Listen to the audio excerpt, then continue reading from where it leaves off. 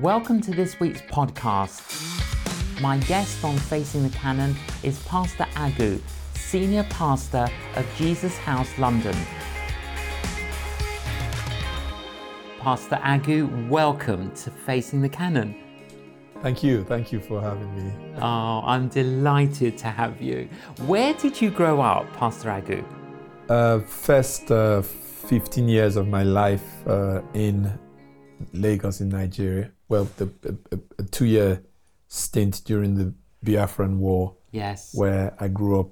The war kind of split the country, and I grew up in the eastern part of the country, what was Biafra. Yes. But apart from that, grew up in Lagos till I was 15. And then I was sent to boarding school on the Isle of Wight. So I was there, and then I did a year at a crammer in Cambridge, and then went to university at Warwick. And you trained as a barrister? Yes, in Nigeria it's both barrister and solicitor. That's right. It's joined together. But I trained here. I went to law school here at the University of Warwick. And have you always known the Lord? No, I was born into a Christian home. My father was a Methodist who never went to church at all, very rarely. My mother was Anglican and went to church quite a lot. So we had a lovely church in Lagos. And there was a lovely English gentleman who was the vicar, Canon. I'll Yes. never forget him. So I was born into a Christian home, but I wasn't really a Christian. And as I got older, I went in the opposite direction, what you would call a wild social life, I guess. And then got into university, and it was riotous in university. And just before I did my final exams, I was certain I was going to fail the exams. And my father, in a typical African context, had made it clear to me that if I failed those exams, I was dead. And Yes. I was almost certain that he would keep his word. Yes. And so I did a deal with God, which was very interesting. I said to God, you know God is there. You know He's in charge. You know He's in control, but you don't pay much attention to Him except when you're in trouble. And I was in serious trouble. I had 2-3 months to go to my final exams, and there was no way I was going to pass those exams. I'd been terrible as a student. Very good socially, but very terrible with the work. And so I said to God, if you can get me through these exams with a decent degree, I promise you I will build churches for you for the rest of my life. Now, what I had in mind was that I would become a very rich lawyer, and I would donate money to churches you would support. to buy buildings and whatever else they needed. Obviously, God had other things on His mind, because I did pass the exams, did pass fairly well, got a very decent degree. And you remembered your promise to God? I promptly forgot it. And then when I now became a committed Christian, and I found this was my life, one day it just dawned on me that you are building churches, but you're not building buildings, but you're building people. So I think God came back for His part of the bargain after. Sure. So when did you encounter Jesus after you graduated? When did that happen? So I graduated, and then I went back to Nigeria at the end of a day of working very hard. And by this time I was working in an investment bank and partying even harder. I would be alone in my room and just feel empty. Yes. My late wife, my wife passed, late wife Ife, she now invited me to a church and said, I think you like this church. And then coincidentally, I went to work, and my manager also invited me to the same church. And I thought, this is interesting. Why is everybody inviting me to this church? And so I went.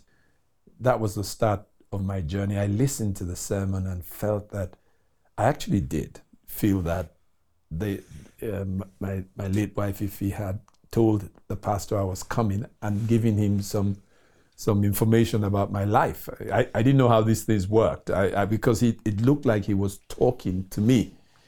And I sat there and I thought, wow, that was quite that guy was in my life, And I asked a friend of mine to go with me. And an altar call was done, and he went and gave his life to Christ. And I was a bit peeved with him because I thought, what do you know? You were just supposed to go with me, and what are you doing walking out there? Yeah, you're meant to support me. Yeah. And then after that, I got curious, very curious. And so I figured out this revolves around the Bible. Interestingly, I'd never read the Bible before, even though I was born into a Christian home. So I asked for a Bible, and I started reading the Bible. And that was challenging because I read the Bible like a lawyer. Yes. And that's the worst way to read the Bible, is the book of faith. And so I had zillions of questions, because I read it like a legal document. And my late wife would say to me, you can't read the Bible like that, because I had questions. Some of them she couldn't answer. I just loads of questions. And yeah, I went back to that church a few times. I listened to some of the sermons. Now I know with hindsight what was happening. Of course, the Holy Spirit was working in you. But I didn't realize that. And at some point, I came to, it wasn't dramatic or anything like that. I just came to a point where I thought, you know what? I want to take this step. I want to, commit my life to Christ. And I did. And that was the start of my Christian journey. Absolutely amazing. Now, your late wife was promoted to glory. Yes. A bit earlier than anticipated. How did you cope with that? That was tough, and that's an understatement. It was. Yes. It was easily the most difficult experience, most painful experience that I've had to deal with in my life. She was a wonderful woman. And, we started this journey together. We had great plans for the future. When we came to London to start Jesus House, she came a few months after I came to start Jesus House. And I didn't come to start the church. I wasn't posted to start the church. I was told, come and keep an eye on this church for a month, and then you can go back. And we'll find another pastor. It's been 28 years. A week ago, it was 28 years. They obviously haven't found a pastor, so I kind of reckon so you stayed. that I'm here. So we came together. She was a really wise woman, really wonderful mother. And, one day she just said to me, oh, there's a lump in my breast. And, I didn't think it was anything. And I just told her, don't worry about it. But, go and see the GP just to make sure. And then we're told it was breast cancer. Yes. And I didn't, for 1 second think it was going to take her life. Not for 1 second. We prayed, and we had so many people praying for her. Yes. But it progressively got worse and worse and worse. And eventually she was so sick. And I was her primary carer, taking care of her. Yes. We had 2 children, young children, 10 years old and 12 years old then. And she just eventually she went to be with the Lord. Yeah. And that was tough. Tough for me, tough for the children, tough for the church. Yes. But God saw us through. Absolutely. A lot of grace. There was a lot of grace He gave us to go through that. What would you say to encourage our viewers, Pastor Agu, who might be going through something similar at the moment? What would you say from your own experience and your experience of the Lord as well? Well, I would say that God is a gracious Father. He's a loving Father. He's a caring Father. And even the darkest of times, He's there with you. I've come to understand that we might not fully understand how He's working things out, but He is working things out. And I've also come to understand that He gives us the grace to go through whatever we find, whatever we're faced with in life. And just to say to you, you're not alone. He's there with you, even when you don't know it, when you don't feel it, when it doesn't look like it. He is there with you. And that was my story. That was our story, myself and the children. That in the midst of the pain and the grief and the confusion, God was there with us right through. Thank you, Pastor Agu. That's so helpful.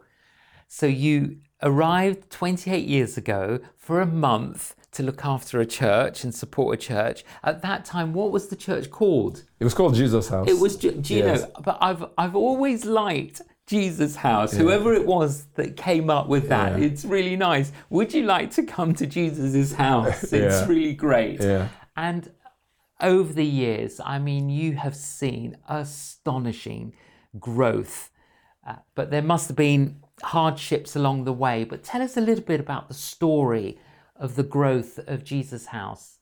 Well, it's Jesus House started 28 years ago. It was a small church when I came to pastor it about 2 months after it had started, and I was supposed to pastor it for a month or two whilst they found a pastor. But here I am, still pastoring it. And it was a small church, 30, 40 odd people, and it's grown in numbers. But even more than the numbers, what really has touched me is the growth of the people and the influence that God has given the church within the community. And it's planted many churches. The organization that we're part of, the family we're part of, the Redeemed Christian Church of God, has been very on the front foot with regards to church planting. And so, yeah, it's 28 years. It's grown significantly, and we feel we're at the start of another growth spurt. However, God is going to work that out. Yeah, absolutely. And what is the ethos of the church? I think a big thing for us is prayer. It's very foundational. I say to people that we spent probably 3 months thereabouts at the start of the church praying for hours every day. I remember those prayer meetings. They were tedious, they were tough. And I think a big part of what we do is prayer. I'm very passionate as a person about prayer. I genuinely believe that God answers prayers. I believe from Genesis to Revelations, the Bible tries to get one message across to us, that we have a Father who cares, who listens, who loves it when we speak to him, and who responds when we speak to him. And I think that's a big thing with us at Jesus House, prayer. Another thing that's very that is a big part of us is being very influential in our community, in the city and in the nation. Yes. I genuinely believe we're salt and light. I love the scriptures in Matthew, the 5th chapter, that refers to us as salt and light, and that we can bring change to our society. Absolutely. I'm reminded as you speak, Pastor Agu, of the book of Nehemiah. And in chapter 1, it says, from the month of Nisan to the month of Kislev, Nehemiah prayed. And we frequently just read that, don't we? And we go, oh, that's good, he prayed. Yeah. But we don't realize that Nisan to Kislev is 4 months. Yes, it's funny you mentioned that, because about 2 weeks ago, we were doing a study in Nehemiah, and I came across that for the first time. I found it I don't know where I found it somewhere. Yes. I read it and I thought, wow, he actually spent 4 months praying before embarking on his mission. That's right, before he did anything. And then also it says that, at night he would go on his horse and he would look. Yeah. So he'd be doing his reflecting, his research during those 4 months that he was praying. Yeah. I know. And I know that personally you're a man who engages in prayer. Are you able just to tell us what's your rhythm of prayer? I wish, whenever I'm asked that question, I wish I could say it was very organized, but it's not organized. If my wife Shola was here, she's very different. And I think maybe both of us would be the extremes of different prayer styles.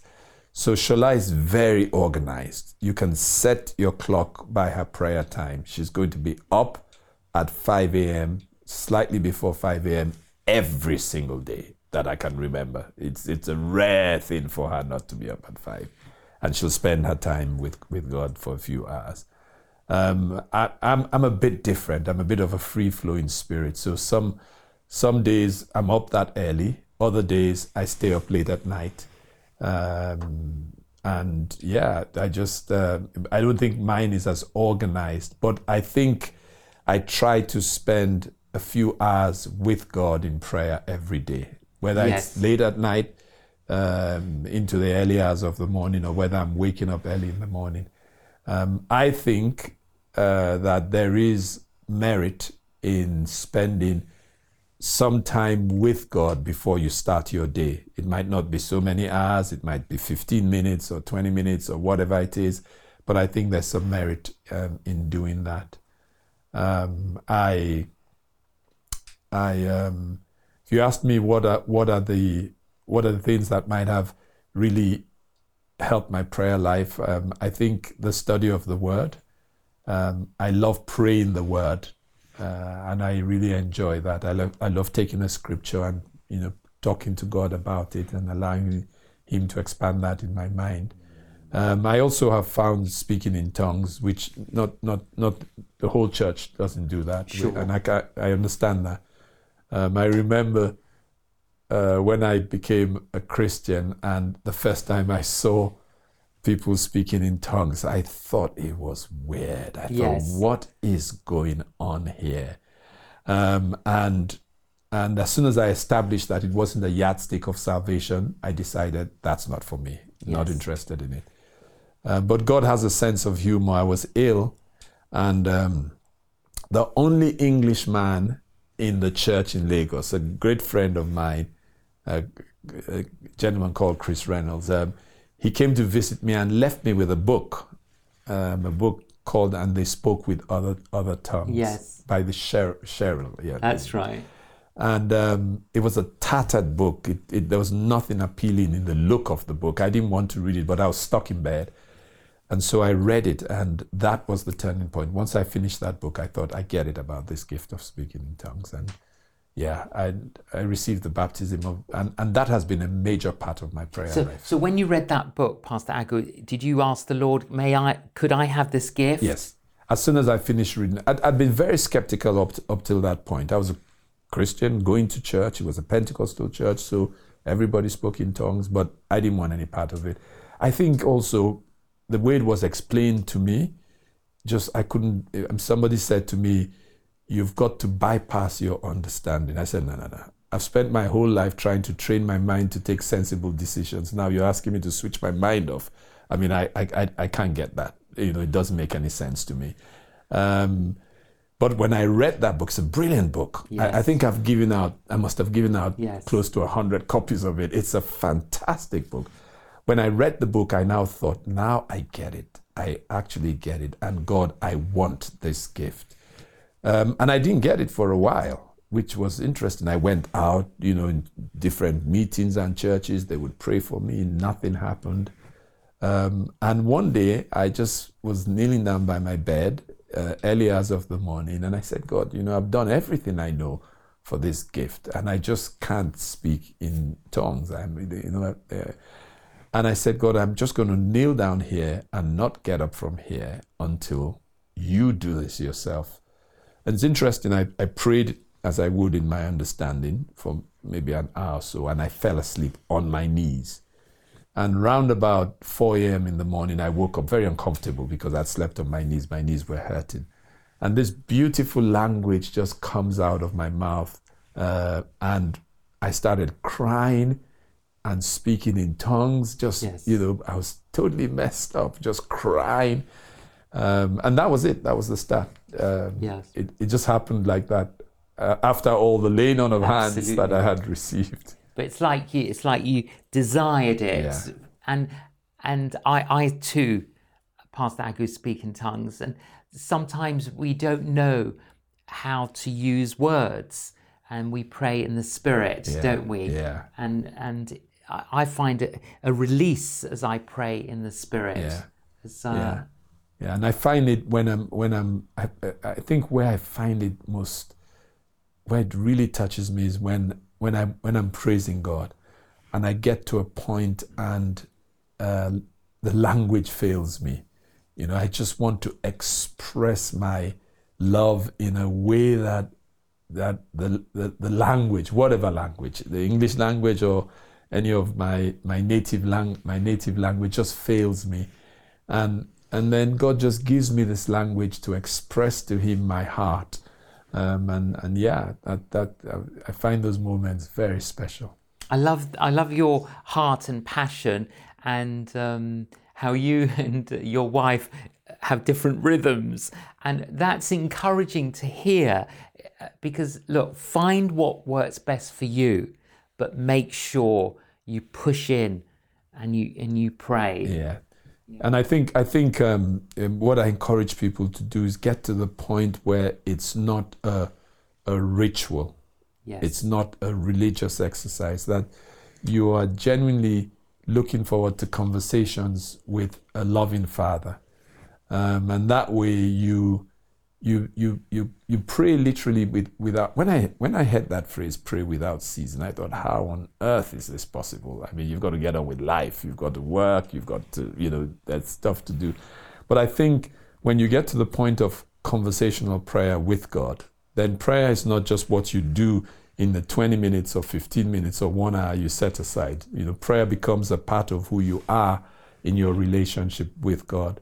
And then you realize that God is concerned with the small things and the big things. He's concerned whether you go to Cafe Nero or Costa to have a coffee, and you can have a conversation with Him about that. Absolutely. And then you can have a conversation about the bigger things like revival and the outpouring of His Spirit and all that. But it's just it's the result of a wonderful relationship with your Father.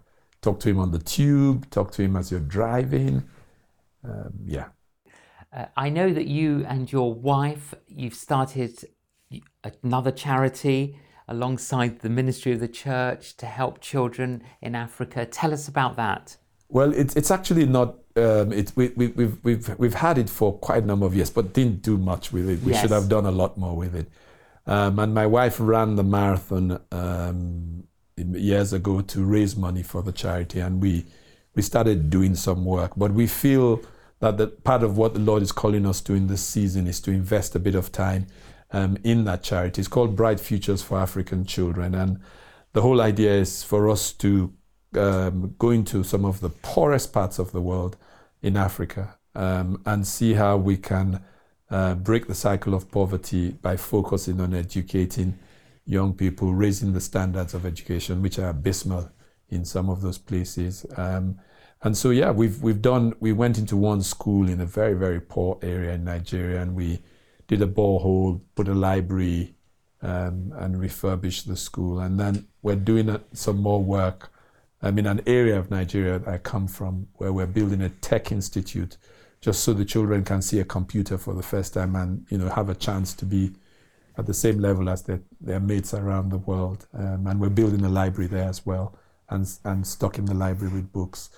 So we're going to spend a bit of our time doing that. Hopefully we'll get a team that can run it so that we can just oversee it, Shola and I. And we're looking forward to that season. I think it's so important, isn't it, to think globally and to act locally. And sometimes we're consumed by our local environment and we don't think globally, but I think we've got to think both. Yes, I think so too. Now, one of the things I know that you have a heart for is raising up a new generation of leaders. I like what it says about King David. King David served God in his generation. And we have a responsibility, but we also have a responsibility to raise up another generation of leaders. Are you quite encouraged as you see a new generation emerging? I'm very passionate about that. I believe that if we don't do that, the church is really going to suffer. And so at a certain stage, and I feel I've got to that stage, we've got to focus our efforts on handing down what we know, and raising a generation of leaders who can, take the work to the next stage.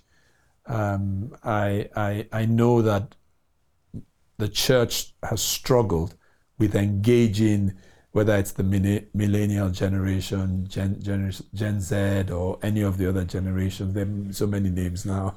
Yes. We've struggled with engaging them. And I think this season of my life, I want to invest some time to do that, not just for Jesus' house, but for whoever in the body of Christ I can work with to engage that generation. Absolutely. What's been great, Agu, that you're a kingdom person like myself. As you look forward now, are you hopeful? Are you encouraged? What do you feel about what's going on now and about the future? I feel that if the church would get to praying, it would make a world of difference. I think we're brilliant. We've got brilliant minds, brilliant strategists, great administrators. We've got all those things. I think the one thing that we don't have as much as we should is the prayer. And a big part of my life is encouraging the church into that place of prayer. I think it would turn things around quicker than we can imagine if we go to the Lord in prayer about the issues that we are faced with. And I feel one of the things I love about prayer, I feel it's an acknowledgement of my helplessness. When I go to God in that way, because I'm saying, God, we just can't do this. I mean, we just admit we're pretty lousy at it. If you don't come and do this thing, then let's forget it. And I think there's something that touches God's heart in that when we go to Him like that, and saying, God is totally dependent on you. You've got a plan for this nation. You've got purposes for this nation. You've got a plan for your church. And we're just crying out to you to bring that to pass. Absolutely. Yeah. I've always, Agu, we've known each other for a couple of years. I've always admired your understatedness, which I find very refreshing. You're a very tall, big man, but you're very tall and big for God. And thank you for that encouragement. Thank you for joining us on Facing the Canon. Thank you. And thank you for all you do. Thank you for all you do in the body of Christ. Thank you. Yeah. Thank you, Pastor Agu. I hope you've been inspired by that conversation with Pastor Agu. I know I feel encouraged and challenged about my own prayer life, and I'm sure you have been as well. Thank you so much for joining us on Facing the Canon. Please join us again. You've been listening to the J.John podcast. To find out more about J.John's ministry, visit www.canonjjohn.com and follow him on social media.